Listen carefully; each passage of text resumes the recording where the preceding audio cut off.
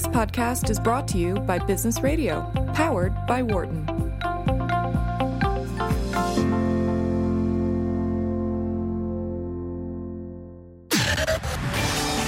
You're listening to Marketing Matters on Business Radio, powered by the Wharton School. And we're back. This is Marketing Matters on SiriusXM's Business Radio 111. I'm Catherine Hayes. I'm the Executive Director of the Wharton Future of Advertising Program. And in case you're just joining us, it's not too late. We have a whole nother hour to talk about the topic of the evening, which is the use of neuroscience in marketing and advertising, and what the latest is in this technology, and why businesses and marketers really need to start getting up to speed, if they aren't already, in what's going on. So that's what we're going to help you with.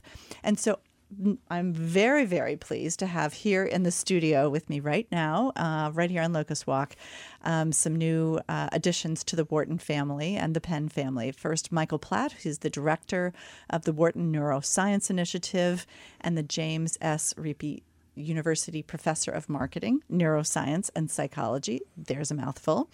As well as Elizabeth Zab Johnson. She's the Executive Director and Senior Fellow of the Wharton Neuroscience Initiative. Welcome.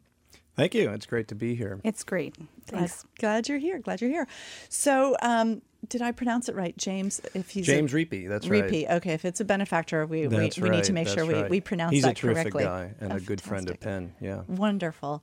So let's, before we get into your background, why don't you tell us, this is a new center here. It's a new initiative at the Wharton School. We're very excited.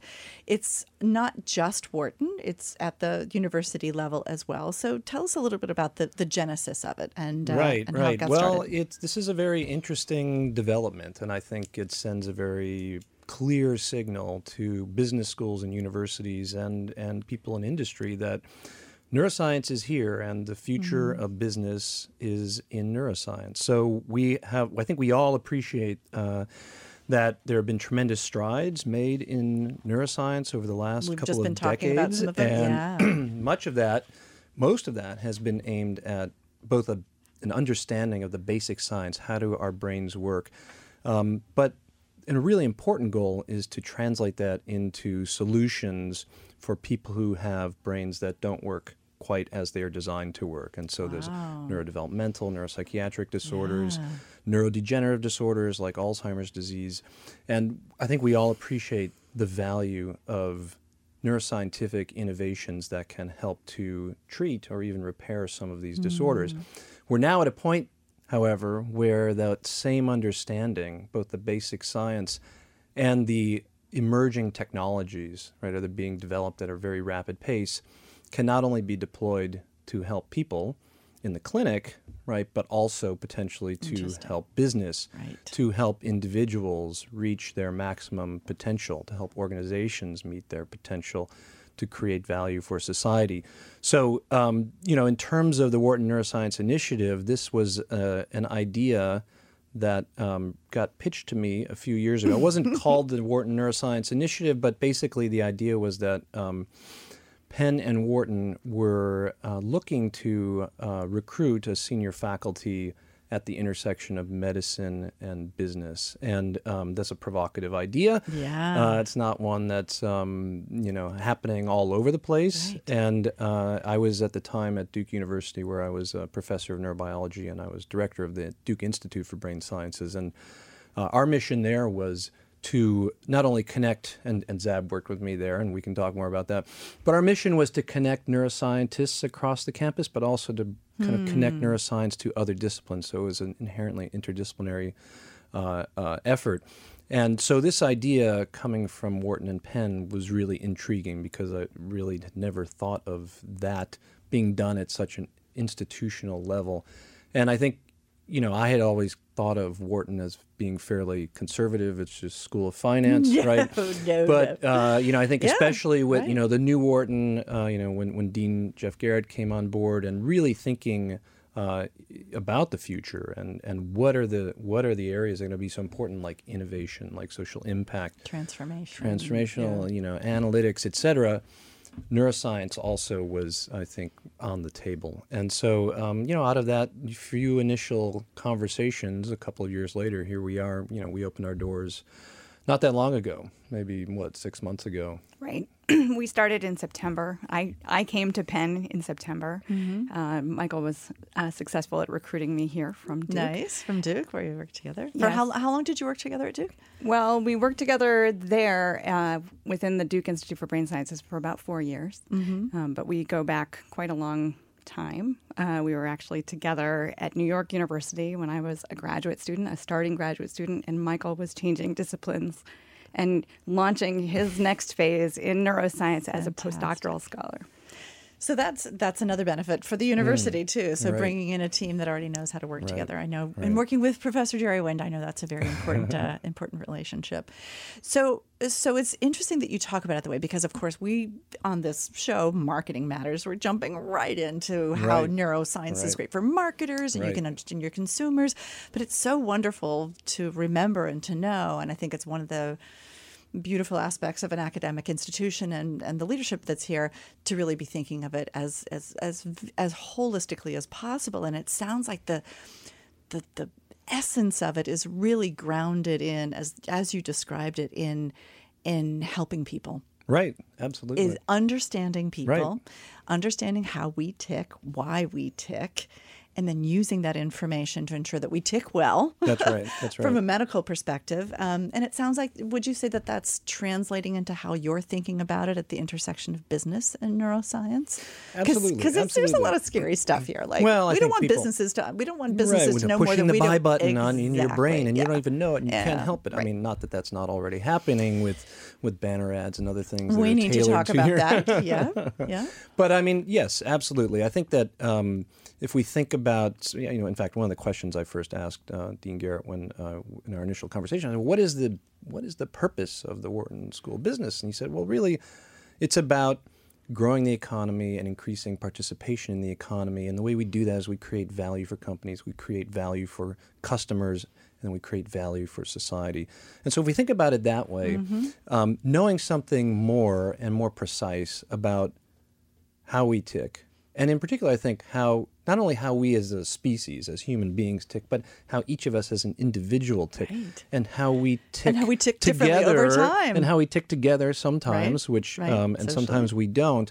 How could that not impact the way that we both do business and educate the next generation of leaders in business? And that's a really important part of our mission, as we see it, is not only to create a community here, to connect researchers and scholars in Wharton to medicine, to arts and sciences, engineering, communications, et cetera. Right. But also to use that as a platform to educate, right, students The next who are going to generation. go out, and they may not all go out and practice, brain to business stuff, but being savvy consumers of that information, they may need to read reports from people that are informed by neuroscience.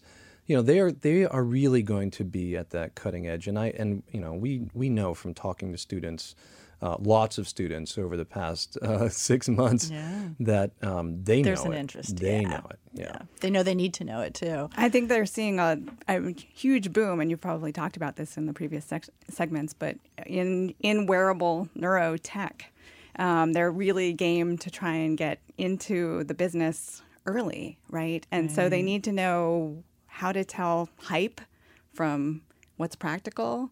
They need to know enough. We're not trying to convert people at Wharton into neuroscientists, Oh, why not? but we need them to be savvy I'm about first that. in line. So just before we get into sort of the content of it, Zab, if you could tell us a little bit more about what the Institute encompasses, the initiative encompasses, the Wharton Neuroscience Initiative. What's in there? Right. So I think we're trying to be quite broad, and I think that is already, signaled in the name itself, Wharton Neuroscience Initiative, because we don't want to define what the field should be. We want to sort of be wide open to what the possible applications might be, what the particular relevance might be for neuroscience with business applications. And that's because, we're in an environment where things are rapidly changing. And so, and who are Michael and I to prescribe exactly how all of these applications will be developed? We are certainly only experts in the areas that we are experts in. Right. And yet the breadth, I think, is wider than that. But I think overall, right, there are these sort of main arms of what we're trying to do. And one of those is to really increase the level of research enterprise here across the university, and that intersection with Wharton itself. So, there's a large neuroscience community at Penn, and but Wharton has sort of seemed inaccessible, I think, for a lot of them. And I think this is one way of... So really forming those bridges across the disciplines and literally introducing people and that's literally right. coming up with collaborative sorts of research. That's efforts, right. And realizing that, that people don't need to have some kind of accreditation to join us, to affiliate with us. They just have to have an interest in what this might develop into and what the research potentials might be and the educational potentials might be. And is there a curriculum that you have? Are you involved with evolving the curriculum as well? Yes, absolutely. I mean, we are part of an academic university landscape, so it's part of our job to educate the next generation. And so we are devising curriculum, and there will be probably more and more offerings. But there are also a tremendous number of courses that are already offered all around campus. And so we are also trying to sort of do an ollie in free, just sort of, right, inventory. Sort of collate all of those together, because students are sort of stumbling upon those one at a time. Sometimes they don't know that they're there. And so we're trying to, provide at least a little bit of curation so that they understand that those are courses that might be relevant. Fantastic. If they want to work towards that intersection. Right. But we have also begun to develop courses. And so last year, one of our faculty, Wes Hutchinson, developed a consumer neuroscience course. This year, I developed and delivered a new Introduction to Brain Science for Business course, which is about as broad as you can imagine, a real kind of gateway to the field, at least as I see it. And that basically used business as a vehicle to teach some neuroscience to people who wouldn't normally be learning neuroscience, and also a way to convey what I think might be some of the emerging areas for applications. And so, some of those I think are well known to, in fact, you all just discussed some of these on air, but in the area of marketing, so can we use neuroscience tools to test the effectiveness of advertisements in terms of engaging people and predicting sales? But there's so many other areas that are, I think, ripe for exploration. So if we broaden the domain of neuroscience beyond kind of attention or decision-making itself in an economic sense, but begin to look more broadly at social neuroscience. I was just about to ask you about that one. So there's, or studies of creativity. So we're beginning to really start to unpack what some of these mechanisms are. And that means that we can begin to use that knowledge in the classroom here and as a research tool. So we've spent a bit of time talking about neuroscience and marketing.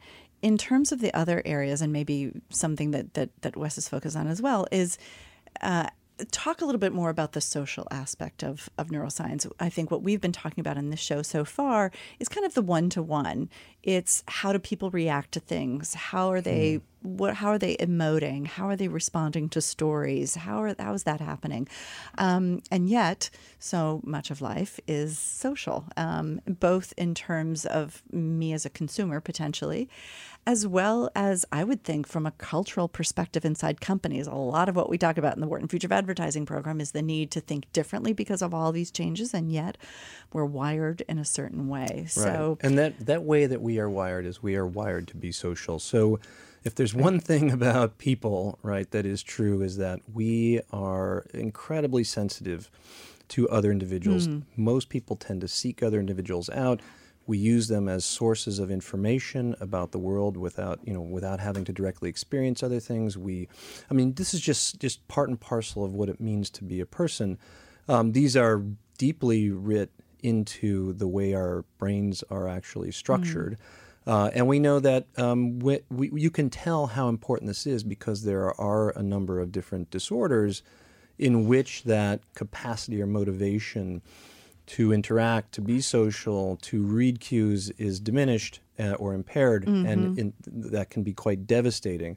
So, so this is huge, I think, and affects everything from advertising, because we can't help but notice what other people are buying, or the fact that a beautiful person or a high status person is hawking a product, that grabs your attention, and it has an effect. And there are really good kind of adaptive evolutionary reasons why that's true, and we're kind of we can't help but be affected by those things. Similarly, just from watching another individual's experience, tasting something, trying something, right? We learn I want what something she's about having. right. Exactly. Nice reference there. Thank you. That's a different aspect of being social, Yes, yes. But it is actually a very important one. It was kind of fun in my class. Just kind of an aside, or anecdote. But the final project was we had students. These were MBA students and undergraduate students in teams, and they had to put together a poster session where they were tasked with bringing a new brain science application to business, and everything from to describe the opportunity, what the challenges were, and how they're actually going to bring it to market. And about a third out of the 20-some posters were dating apps. So you're basically using neuroscience to improve the ability to connect with a potential partner. Interesting. Yeah. Very interesting. So now I know what's occupying their time outside of the classroom. And how many of those are in market now? Yeah, I know our Wharton students. Well, it's a good question, because I thought some of those were really good. Yeah. I mean, I was kind of blown away by the quality and the innovation and the creativity of what these students brought. And I mean, that's what I was hoping for. Right. But I had no idea how good they would be. How much fun they would have with it. Yeah. That's a great sign that they really got it. So maybe, it sounds like that particular exercise was for them to take one of the neuroscience technologies and apply it. Yeah. I mean, they could choose a technology, but or I was they could looking choose, to ask which ones are you all looking at? What are some of the top 5 hot neuroscience methodologies? Well, these are evolving all the time, and Yeah. I think that the way that we're approaching this is that there's sort of a continuum of technologies that kind of go from really expensive, cumbersome, difficult to implement in a consumer setting, Precise. like magnetic resonance imaging, but they're really precise, and they provide kind of the God's truth on what's going on in the brain. And at the other end, you have some wearable technology like your smartwatch that's giving you information about your heart rate. Cheap, lightweight, unobtrusive. You can take it anywhere, right? And it provides some information, but it's not as precise. And so what we want to do here is to connect across those levels. So for certain questions, you need that deep biological validation, but then that allows you to, and we think probably through mathematical modeling, et cetera, extrapolate to and generalize to situations that are outside the lab where you can make other kinds of measurements from many of these evolving technologies. And those technologies, some of them are they're here. They're straightforward, like measuring heart rate, measuring, you could measure pulse oxygenation, you could measure respiration rate, you can measure pupil dilation fluctuations. Potentially you can measure brain waves. So we were talking a little bit EEG about devices. facial recognition. Facial recognition. Expression analysis. Yeah, exactly. Yeah, exactly. So, basically I think you choose the technology that's appropriate to the question that you are, that you're asking. Now, in terms of the student presentations, I mean, some of them got pretty. I think I don't want to give away any secrets, but basically taking some of the things that we just talked about and kind of connecting them in ways that I never thought they to would a business do. application. To a business application. Kyle Nell, who was just on, was really talking about that's probably one of the most difficult things, that they were able to do a lot of testing in the innovation labs to sort of see what it was, but they didn't have the infrastructure to actually go do something with it that could then impact business outcomes. Right. And so figuring out those in ways that are actionable and practicable sounds really... Well, and I think, part of our goal here is to really we want to make sure that what we're saying and what we're selling is true Is and valid. validated. And so that's part of the reason to connect with people who are kind of doing the deep neurobiological research. That's really, really important. I mean, I do that in my own lab. I mean, I'm a practicing neuroscientist who runs a basic research operation, and we have a clinical kind of direction that we go in. But it's really, that same approach informs what we can bring, I think, here to Wharton and to, through Wharton's connections to business, right? We can potentially, and other academics. Yeah, and other academics. Yeah. We can innovate potentially in ways that would be difficult, right, for a company, say, a company that doesn't have a connection like we do to Right. all of the, to people in the School of Engineering here who are, for example, in the Nanotechnology Center here, who are helping us to innovate in some of our wearable sensors to, vastly increase the quality of the signals and the miniaturization of those things. So we've got all of that. So you're actually working with the engineering School of Engineering to Right. not just do sort of the research about what the signals tell us, but the technology, the That's right. tools That's to, right. to do it and advancing those as well. Ooh. Absolutely. And those, Yeah. the spillovers will go in many directions. So Right. that will improve diagnostic testing Right. in a way, for example, something we've been after for years. Much of the testing that's, available, again, you have to come to an academic, research hospital to In have order it to done. get- But what do you do for the person, a child who's, out in the middle of Pennsylvania, in a rural community who doesn't have that kind of access? Well, they could travel, or you could have some sort of Telemetry, yeah. diagnostic, well, or even maybe camera based on a smartphone that could pick up and detect something that is changing, something that's different about that individual, and potentially help to make a diagnosis. And that the same kind of technology and approach can, I think, be leveraged here, say, in an organization, in a company, to perhaps identify teams that aren't going to work well together. Right.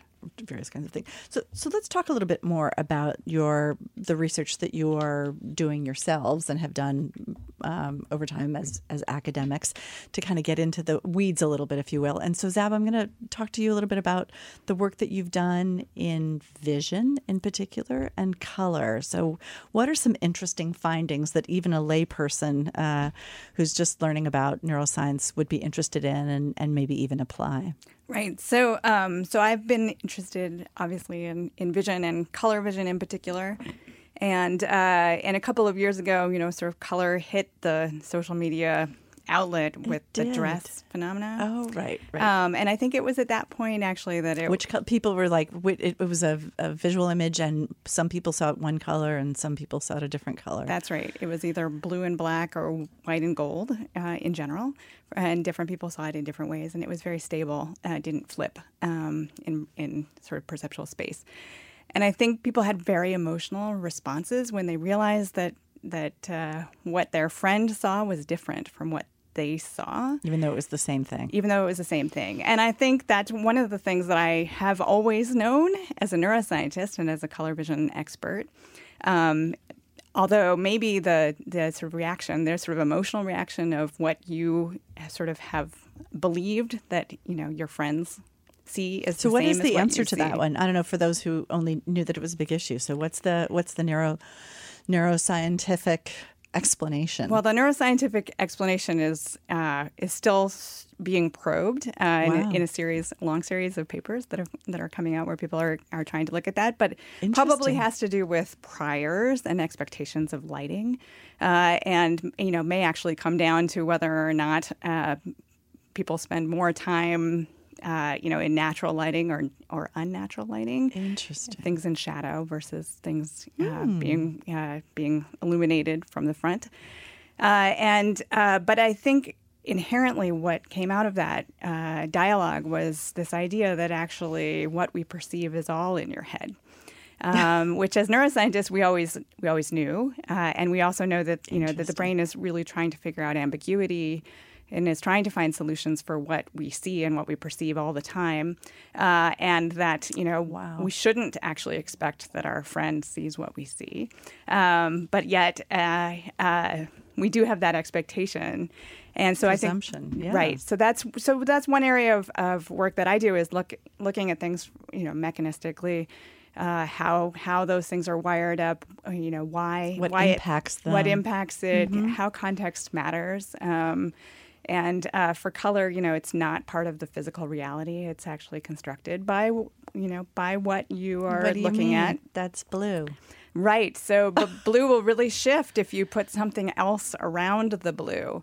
And so these are things that, that artists have known. I was just about to say artists and creatives. They explore, all of this. Matisse actually didn't like the way that pigments looked next to each other, so he left large swaths of white around objects in order to reduce the effects of color being subjective. But anyway, that's one side of things. I've also moved into the domain of eye tracking. So when I started to think about color and its applications, and was moving towards thinking about things in the aspects that they're most used, color was never very satisfying because there were lots of theories about why it developed, why we see all these different colors, right. and yet we could never come up with a very viable reason. So people threw out ideas about foraging, but one of the things that I think people had forgotten about was the sort of social context of color. Now, of course, there have been lots of scientists who have thought about that, but things like faces, how your coloration of your faces are, whether someone is blushing, whether someone is the readout of whether there are emotional contexts. And that got me into faces and thinking about navigating through the world and looking at each other in a more natural environment. And also thinking about the way that we encounter one another and the kinds of signals that we might be getting that we don't think about that much. And we certainly don't think about that being color. Well, we talked a lot at the top of the program about 80% of what goes on is the subconscious versus sort of the conscious choice. And so making decisions and that sort of thing. So we're making decisions all the time at the subconscious level. And so bringing them to the fore and making them explicit, just in your describing that, the business applications are mind-boggling, much less all the other applications, to really sort of unpack what's behind that, what exists, how people make those sorts of choices. That's right. And I think you can see the business applications. Cosmetics is a huge industry. And we spend a lot of time looking at whether or not we can make, ourselves more attractive by adding more red to our cheeks and more contrast to our eyes. Not be blotchy. And not be blotchy. Right, yes, all those things. Wonderful. Very interesting. So, Michael, how about you? What's your current... What's cooking? My lab area of interest it was really wonderful to come back to Penn. I actually did my PhD here, so nice. it's being back home, and it's gave me a real, a new opportunity to reinvent the lab, to innovate in ways that I hadn't really felt able to in a while. And so we're working on a lot of things that are super interesting. A lot of it overlaps with what Zab was just talking about in terms of the social, so interpersonal interactions, and how what begins with what Zab talked about in terms of how we perceive each other, to kind of higher order processes that in which, how do we understand another individual's experience? How does that information shape the way that we behave toward them, whether we are kind and giving to them or whether we are strategically deceptive? So we are really examining these questions at a very deep level. We are so kind of working out the circuitry. We are trying to understand how we might kind of turn up the volume on some of those signals and turn down the volume on some others. So could you, through various kinds of nudges, promote more pro-social behavior or less antisocial behavior. Make us nicer to each other? Make us more attentive to each other, or, so better able to read social cues and better listeners. Wow. This has a direct kind of clinical relevance for disorders in which there are a whole variety, in which individuals have impairments in any one or a number of these different functions. And so here at Penn, we're really working on testing new therapies. So for some of these disorders, therapies that could either through medication or even better through non-invasive brain stimulation potentially sort of make people better at reading social cues or more motivated to engage with other individuals. So these, we don't know how some of these devices really work. That's why the research so you happens, need to do the research in order to figure out how to do it right and how to do it safely. I'm really excited about a collaboration we have with physicians at the Children's Hospital here, where we're actually putting some of these into practice to really see whether we can benefit individuals who have had neurological insults. So that's a really exciting thing for me. Another area that's really exciting in the lab is extending the work that we've been doing for 15 years in the area of research on decision-making under uncertainty and how we how do you weigh the trade-off between continuing to exploit something that you know very well and it's kind of a habit to stick with it versus to deviate, to diverge and explore, take that risk. That's really fundamental to human behavior, but that is really where the spark of innovation comes from. Right. And so we are kind of simultaneously both trying to uncover what the mechanisms are, and we're beginning to get a pretty good handle on that. But the next step will be trying to devise ways to measure that outside of a person with unobtrusively, using a wearable device, or to kind of stimulate that circuitry if you were an individual who needed, your job was to be innovative, right? So could we enhance innovation, or could we harness people's innovative capacities that might fluctuate over various times or in response to context? So that's some of the stuff that we're really interested in. And also, of course, as we discussed before, trying to innovate on the device level as well. So we kind of have an ideas lab within my lab in which we are working with people in engineering and other areas to really try to increase the quality of the things that we can measure and make it cheaper and more lightweight, so it can be deployed in everyday life. Right. Interesting. Well, we just have a little bit more time. I'm feel the need to raise the ethical question. We haven't talked about it yet today, per se. And, of course, the more we know about what makes us tick in any capacity, whether it's as a business person or in a medical capacity or in a social capacity, it could be an amazing boon. And it's like a double-edged sword of anything else. I think Karl Marcy had a quote, something like, if you put a knife in a surgeon's hand, it's going to have, if you put a knife in somebody else's hand, it's so the same tool in different hands. So how are you thinking about that currently at the industry, and where's that going? Well, I mean, it is important, and we recognize that. And this is something that is not exclusive to neuroscience in a business context. So if you think about the Presidential Brain Initiative, for example, which is a large infusion of resources into a program to rapidly innovate in neuroscience, there's an explicit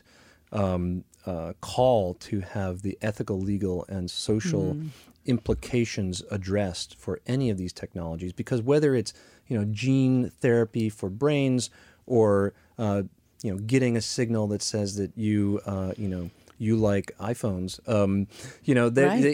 it's really kind of the same question. And so this has been part of our conversation. I certainly include that topic in my class, and we are right now actually, and Zab can talk a little bit more about this, planning a workshop actually at that intersection of ethics, business, and neuroscience. I know we're going to collaborate, aren't we? We are. Yep. So, and I always tell the students that I mean, a lot of the students that I've been talking to this past spring say things to me like, doesn't this have, ethical implications? Sure. And I say, yes. I'm glad you asked. I'm glad that you brought that up. I'm glad you care, yeah. Because if it didn't, it wouldn't be cutting edge science. And it's really important to realize that just because there are ethical implications, it doesn't mean that one shouldn't do it.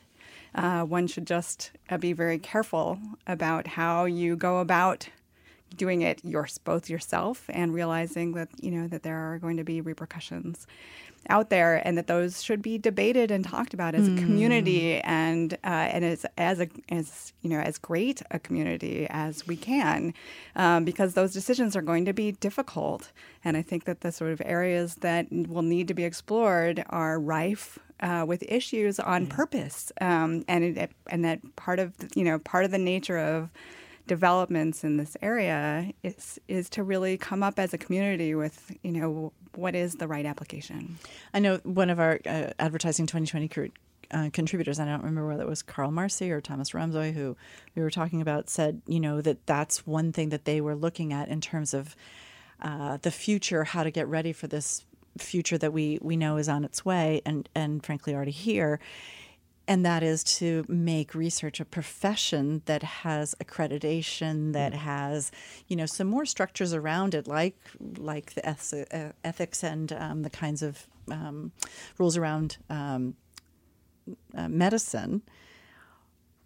What's the difference? Why wouldn't it have as much rigor around it? So it'd be interesting to see, especially as you're dealing with the intersection between them, how that'll come to pass. Here, we're really kind of blessed to be on the Penn campus, where we have some of the most outstanding people in the world working on bioethics, and our own president, Amy Gutman, chaired the president's bioethics committee on neuroscience and genetics, et cetera. And so we really have fantastic talent and expertise here that we plan certainly on tapping so that we are well informed. And then of course, it's not for us as scientists or anyone else to tell society how to do its business. And so we really need to come together and decide as a community how we should use this, what is kind of off the table and what's on the table, and how should we do it. Perfect.